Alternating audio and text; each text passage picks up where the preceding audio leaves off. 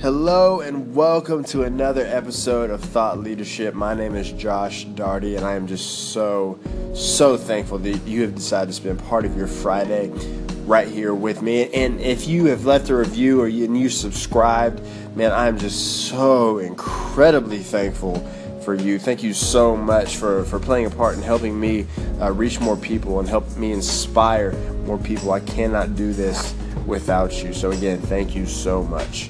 Today, I wanted to briefly talk, about this whole concept that hit me hard this week, and it's that of being better than other people. I truly, in my heart of hearts, believe that we were never created to be better than anybody else. I believe that we are created and we should strive to be the best version of ourselves that we can be. And as I was just sitting and thinking and journaling about, what this means, 3 points came to mind of what happens when we are focused on being better than other people as opposed to just being the best version of ourselves we can be. So let's get into those 3 points. So point number one is, I believe that it drives us into isolation. What I mean by that is a lot of times this happens within an organization, within the same role, when two people are in the same role or X amount of people, it doesn't really matter. But we tend to withhold information that can be beneficial to the group.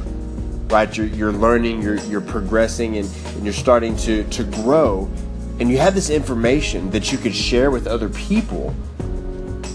But when we're in that competitive mindset, it's like, no, why would I share this with them? They don't know it. It's helping me get better. I'm going to get more recognized. No, see, that's where we're starting to drift into the wrong mindset. We got to serve others, and when we do that, by serving others, the whole organization grows, right? Don't be driven into isolation. Be open. Help others succeed. That's a great indicator of a great leader, is how many people can attribute their success partly from you helping them, right?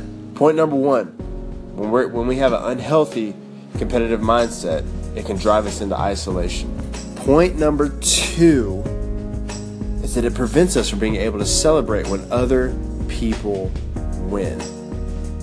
And a great question to ask yourself, and I want to challenge you with it because I challenged myself and it rocked me. But a good sign that you might be competing to be better than other people is, do you find it hard to celebrate when other people win and other people have success? I remember when I was in high school, I was a running back, and there was another running back, and he was fantastic, and we were the 1-2 punch. But every time he would have success, in the back of my mind, I would think, man, I don't like that. I'm glad we're winning, but I don't like that, because what if he's going to start now? What if the coaches think about him? I could have done that. I could do that if I would get that mean. Instead of being able to fully celebrate him and his success. Where are you at on that spectrum? Can you celebrate when another person in your same role gets the promotion? Can you celebrate when they get the job? Can you celebrate with them the same way you would want them to celebrate for you? And issue number 3 of trying to be better than other people is it creates in us an attitude of selfish ambition rather than selfless ambition. The mark of a successful person is how many people they helped succeed, because that in turn creates success for you. So whether you work for an organization or you own your own business, we need to strive. I implore you, strive to have organizational ambition. That means you will do whatever it takes to help the organization be successful, but at the same time, having the humility to not care one bit who gets the credit. Remember, the mark of a successful person is how many people you help succeed.